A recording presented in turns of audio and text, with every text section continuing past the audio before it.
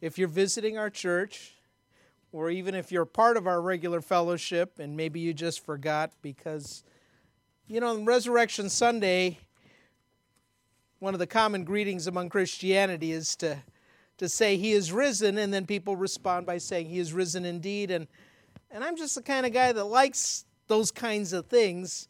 And so we've extended it to just about everything. If I wish you a Merry Christmas, then you say Merry Christmas indeed. If I wish you a, Happy New Year, then you say Happy New Year indeed. So just for future reference, just to let you know. And I'll give you guys the rest of the chance now that you know, now that you're in, cued in as to how we do it here. Merry Christmas. Merry Christmas indeed. Amen. That's beautiful. The thing I love about a relationship with Jesus Christ is that it changes the church service that we attend. I grew up going to church. I grew up my Catholic upbringing. I grew up as an altar boy. I served in churches on Sunday morning, Catholic churches as an altar boy on Sunday mornings, but even to a Christmas Eve. And there were these long drawn-out things with candles and incense and pomp and all these different things. And in the end, and again, I look back because they're my memories. I look back with fondness, my Christmas memories. But at the same time, when you come to know Jesus Christ, we would sing a lot of the same Christmas songs that we sang tonight. But the difference is when we sing them tonight, they weren't just Christmas songs, they were worship. And that was their original intent. And over the years, I think because of tradition or because people lack a relationship with Jesus Christ, they sing those songs just as a part of tradition, whereas I could sense, at least for the worship team and for myself and for many within the fellowship, it wasn't just singing Christmas songs because it's the tradition. It was worship to the Lord, and it's appropriate at this time of the year. It was beautiful. One of the other thought that came to my mind before we get into the passage of Scripture I'm going to read, which is found in Luke chapter 2. It's a familiar passage read around Christmas time. But the other thought that came to my mind is that when you got here, no matter where you were at as far as what you had to do today. I got a call 30 minutes before the service from a dear friend of ours, lives in California, and he was just calling to wish me a Merry Christmas, my family and our kids, and he even said grandkids, which I don't know if that was prophetic, but that's what he said. It's been a while since we talked, and maybe he thought we had grandchildren. Not yet, but maybe.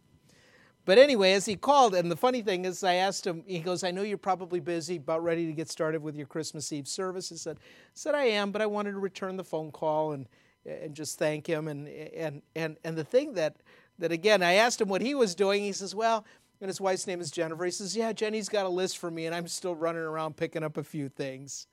And it makes me think about maybe you're a last-minute type of a person where you were out earlier today running around, or maybe you were cleaning the house, or maybe you were making food or doing things to get ready for, whether it's tonight, Christmas Eve, or whether it's tomorrow, celebrating Christmas with your family or friends.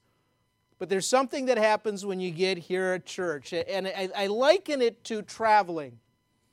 If you've ever getting ready for a trip to go somewhere, and I don't know how, again, too, how prepared you are or how organized you are. But a lot of times when we travel, right at the last minute, we're grabbing things, we're crossing things off the list, we're trying to remember.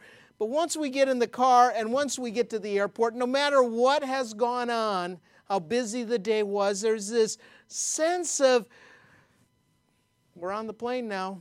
There's nothing that can be done. If we forgot something, we forgot it. But there's this sense of kind of a peace or a rest that takes place. And for me, that's the way I feel even about our Christmas Eve service.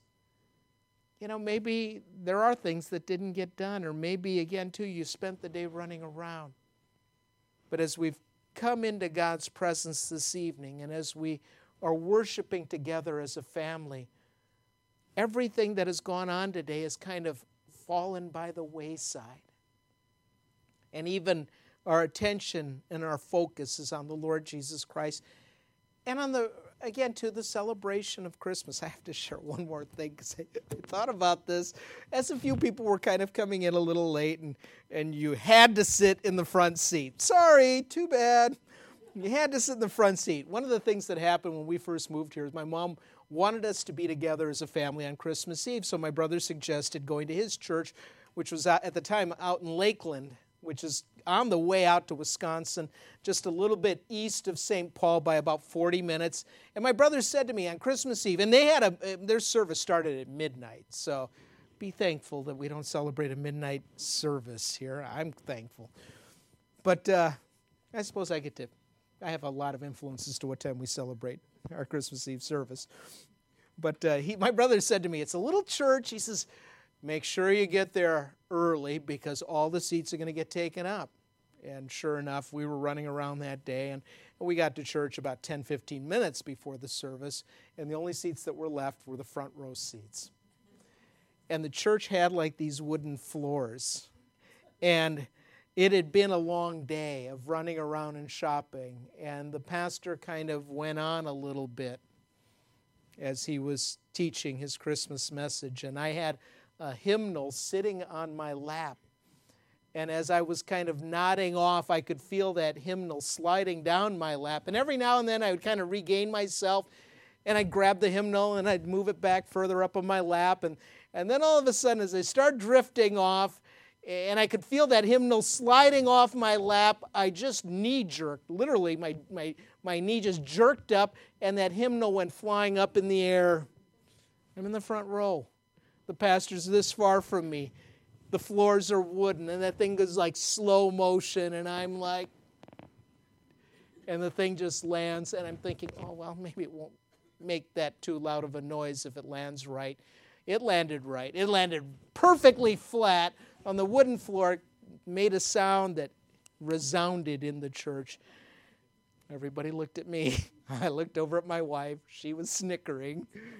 She thought that was funny. You got what you deserve, you know.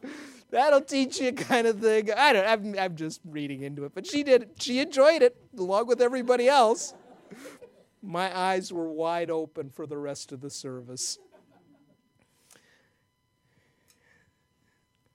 Some Christmas memories. And even as I share some of those memories, maybe you have your own Christmas memories. We have Christmas memories and we have Christmas traditions that over the years have developed. Maybe even at the time you don't even realize they're traditions. They began with something that you do. And the next year you decide to do the same thing. And then the third year, and over the years it turns into somewhat of a tradition. You always gravitate back to that. There's a familiarity that we have with it. There's, again, too, being able to think back on those things. And as I read Luke chapter 2, this is how the celebration of Christmas began. This is the original.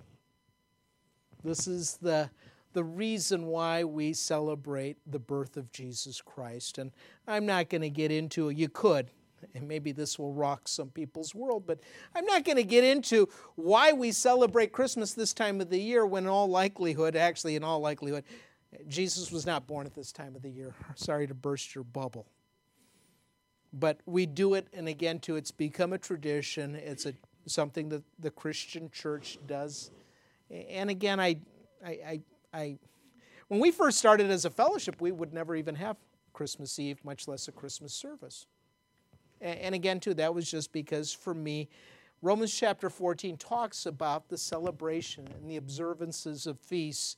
And basically, Paul is pointing out some people observe those things and some people don't. But the important thing is if you do it as unto the Lord. If you've got good biblical or scriptural reason for not celebrating Christmas, then that's fine. No problem with that. You're probably not here tonight. And if you do, and again, Paul talks about being all things to all men that we might win some to Christ. 1 Corinthians chapter 9. And I've kind of grown to embrace this because, again, it is an opportunity for us to reflect on what Jesus has done. But again, too, it's for us to connect, an opportunity for us to connect with the rest of society that's celebrating this. And maybe in a way, they see something different in your life, Christian, that they don't experience. And it's a peace that you have, or it's a joy that you have, or it's a genuine relationship with the Savior that you have. So I'm going to begin by reading Luke chapter 2. We're only going to look at the first 20 verses, and you can just listen. The other thing I love about our Christmas Eve service is that the kids are here. And I like having the kids in the sanctuary one time out of the year. No, I'm just kidding. I like having them in the sanctuary. Kids, if your parents start to act up, just keep them in line. We'll be over pretty soon. So Luke chapter 2, beginning in verse 1. If you have a Bible, you can follow along. If not, you can just listen to the story. If you've seen the Charlie Brown Christmas story, you know, there's a point in which Linus reads this, and it's a great passage of how things unfolded that Christmas Eve. It says in verse 1, "And it came to pass in those days that there went out a decree from Caesar Augustus that all the world should be taxed. And this taxing was first made when Cyrenius was governor of Syria. At the time, all the known nations are governed by the Roman Empire. And a way in which the Roman Empire was able to keep track of their subjects for the purpose of taxing them would be, again, to have this type of a census. And so Caesar Augustus makes this decree. And it says in verse 3 that all went to be taxed, everyone to his own city. And when it mentions that, it's actually referencing to the fact that the children of Israel, when they had come into the promised land, the land was divided up according to the 12 tribes that they had. And there were states, if you will, that each tribe had. And as a result, then, there were families that would become parts or that would inhabit particular cities and particular parts of that particular tribe. And so this is a great way of being able to keep track of everybody, make sure everybody's, being accounted for. And again, for the Roman government, they're just thinking they just want to be able to accurately get all their tax dollars that they can from the Jewish people. So it says in verse 4 that Joseph also went up from Galilee, out of the city of Nazareth unto Judea, unto the city of David, which is called Bethlehem, because he was of the house and lineage of David, to be taxed with Mary, his espoused wife, being great with child. We've already looked at this previously in the previous two studies, so I'm not going to backtrack too much, but only to say that God chose to use Mary as a virgin in a miraculous way. And as a result, then, this would be a sign that it is God that is doing this. And Joseph, her husband, is told of it as well. And he's on board with it because he realizes that it's the work of God to bring the Savior into the world. You can read that in Matthew chapter 1. You can read it in the first part of Luke chapter 1 as well. And further on throughout the chapter of Luke chapter 1. So here's the thing. Mary is committed to Joseph in marriage, and she is about to give birth, and now they're called to go to Bethlehem, which is the city where Joseph was from. And again, this is significant because this is a fulfillment of prophecy. David was promised by God, and I want to say it's in 1 Samuel, but I'm pretty sure it's 2 Samuel. 2 Samuel chapter 7, he is promised by God that he would be established as king, but also, too, that from his lineage there would always be a king that would sit upon the throne and that the Messiah would come. The other thing is in the Scriptures there is prophecy that pointed out that the Messiah would be born in the city of David, the city of Bethlehem, which is interesting because Joseph and Mary are living in Nazareth. So in order to fulfill prophecy, God uses the Roman emperor to tax the entire world, known world, just so he can take this couple and have them travel a distance of about 90 miles. And again, what pregnant woman would want to travel 90 miles unless she had to? But again, all these things are God's sovereign hand working in a way to fulfill his word and his promises. So they're traveling, and again, too, verse 5 just jumps out that she is great with child. And so it was that while they were there, the days were accomplished that she should be delivered. And she brought forth her firstborn son and wrapped him in swaddling clothes and laid him in a manger because there was no room for them in the inn. Even as I say that, I love traveling at Christmas time, but we are a traveling family.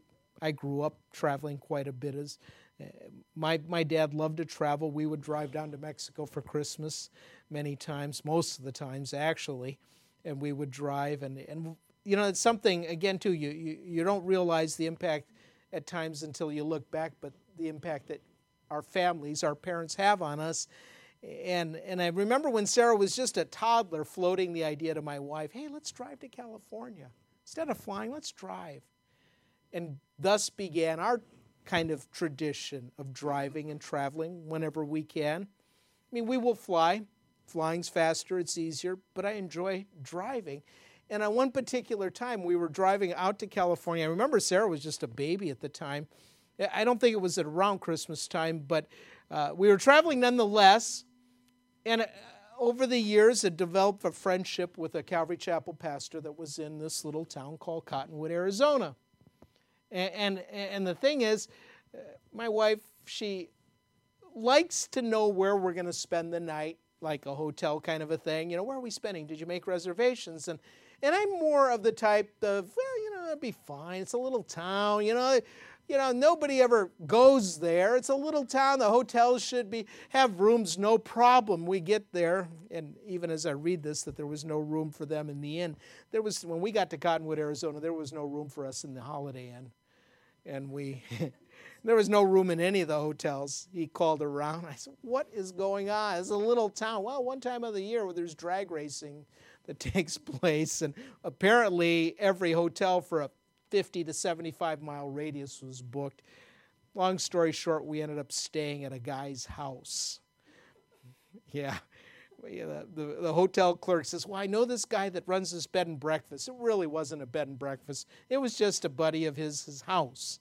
And then we stayed at his house along with 2 or 3 other couples. And my wife probably didn't sleep at all that night because she thought that we were staying with axe murderers or something like that. She was worried. And, oh, my baby, you know, what's going to happen? Honey, nothing's going to happen. Just go to sleep. But anyway, I get back to the Christmas narrative here. She brings forth Jesus, it says in verse 6. She wraps him in swaddling clothes, which are just strips of torn fabric, and she lays him in a manger. And again, we have this beautiful picture of what a manger is, even as the kids did their Christmas program last Sunday. And I think the manger is now stored in our storage room, along with the other props from the Christmas play. I looked at that. Wow, that is really well built. I don't know who built it, but it's really nice, made out of wood and everything, and that's typically what you think of when you think of a manger. But if you've ever been to Israel, there's not a lot of wood there, especially during the time of Christ. There wouldn't have been, an abundance of it. And typically what a manger is a manger is a feeding trough for animals. And it's typically carved out of stone. And having been to Israel and see, they still use these things. They're perfect size too, depending on this trough or this manger. They would be the perfect size for again too, some hay to be there and the animals are eating out of the hay, or for it to be filled up with water, and again too, the animals would come and they would drink from these things. But it's a great size to be able to lay a child in there. The only thing is who would do that? Who would lay their child in a thing that is a feeding trough for cows and for pigs and for animals? I mean, who would do that? But again, too, all this stuff has significance. All these details have significance because, again, we're going to see the reason why, and it has to do with when the proclamation is made to the shepherds that are out in the field. And it says that there were in the same country shepherds abiding in the field, keeping watch over their flock by night. And lo, the angel of the Lord came upon them, and the glory of the Lord shone round about them, and they were sore afraid. Old King James, they were really afraid. I mean, they were startled. They'd never seen anything like this. This is all taking place at night. You know, the things that happen that are out of the ordinary or out of the usual can frighten you. I mean, just something very simple can frighten you. When I was in the Marine Corps, I, from time to time, would have to pull guard duty. And I was stationed out in 29 Palms at one time.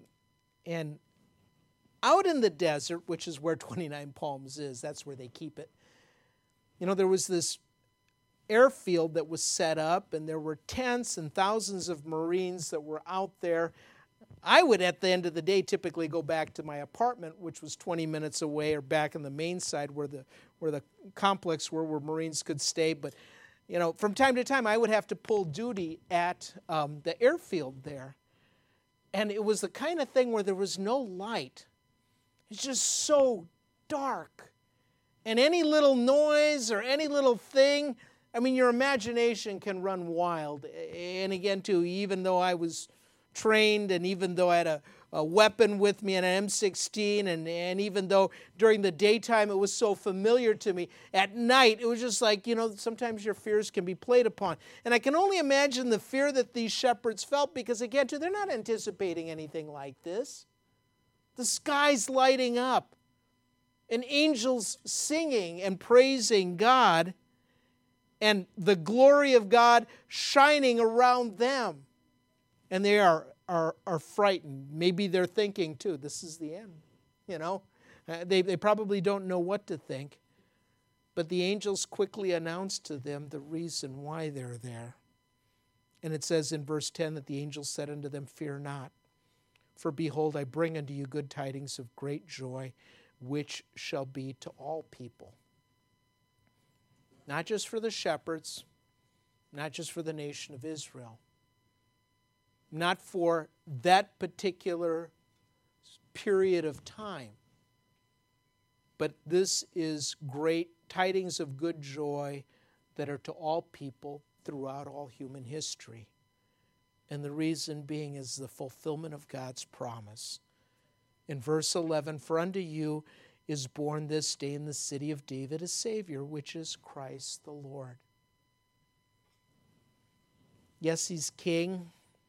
Yes, he comes from the lineage of David.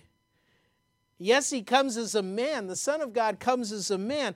But again, to just the purpose in which Jesus came, he came to save.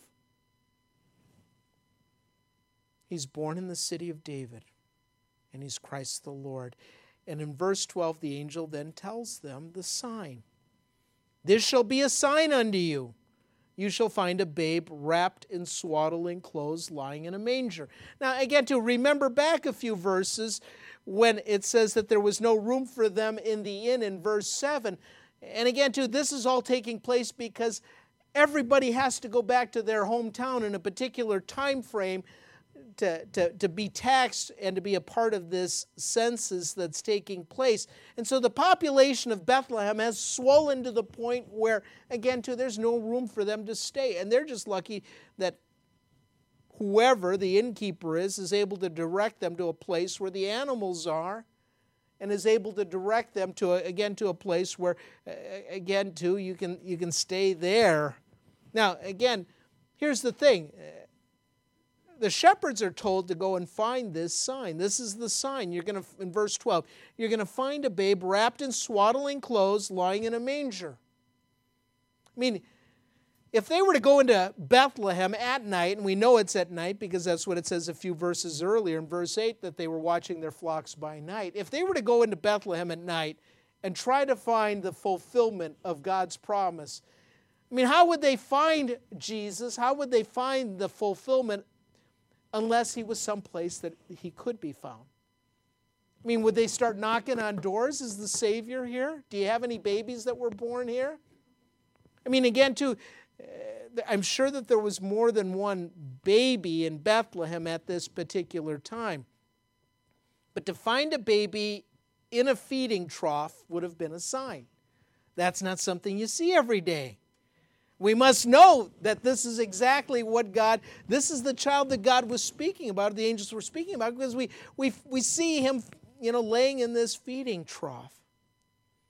And it says in verse 13 that there suddenly was with the angel a multitude of heavenly hosts praising God and saying, "Glory to God in the highest, and on earth peace, goodwill toward men."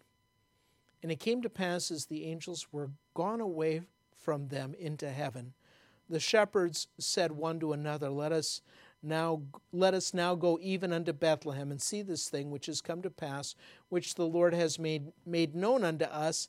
And they came with haste, and found Mary and Joseph and the babe lying in a manger.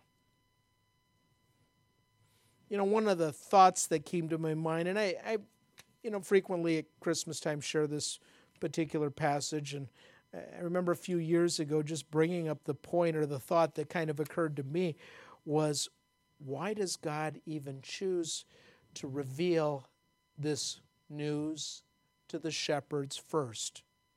Why are the shepherds the first one to know?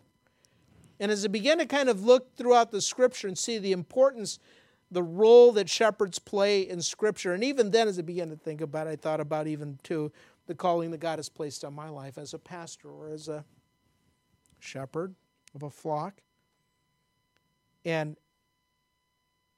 it made me think of a number of things why the Lord would choose shepherds. First of all, these guys were on the clock all the time. So regardless of the day or the hour or whenever it would take place that the Son of God would come into the world, and obviously he comes at night, there was going to be an audience, there was going to be messengers that God had on duty that could, again, to not only witness the birth of the Savior, but then disperse that information. And again, to their occupation allowed them to travel as well. Think about it. The shepherds would take their sheep wherever the grass was green. So again, too, now that they have been here in Bethlehem, and now that they've seen the fulfillment of God's promise, and not only did, the passage is going to go on to tell us that they return in verse 20, and they're glorifying and praising God, and they tell everyone what they had heard and seen. This is something that is going to go on because they're able to, from that particular point, just the simple occupation of a shepherd is to go different places and to be able to communicate what they've seen that one night. The other thing it made me think of as well was that the king of Israel, at least Israel's greatest king, in which God is fulfilling his promise of the lineage and of the Messiah coming, was David. And David, before he was king, was a shepherd. Also, too, I think, too, from that standpoint, Jesus identifies himself as the good shepherd in John chapter 10. Verse 11, he says, I'm the good shepherd. The good shepherd gives his life for the sheep. But he that is a hireling and not the shepherd, whose own the sheep are not, sees the wolf coming and leaves the sheep and flees, and the wolf catches them and scatters the sheep. The hireling flees because he is a hireling and cares not for the sheep. And Jesus says in verse 14, I am the good shepherd, and I know my sheep, and am known of mine. A lot of the reason why the Lord chose to reveal this message and this spectacle of his son's birth to the shepherds was, again, it's ultimately what Jesus would do for us. He's the good shepherd. He cares for us.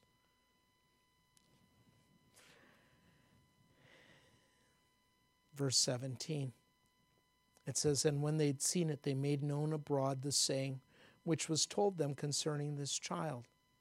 And all they that heard it wondered at those things which were told them by the shepherds.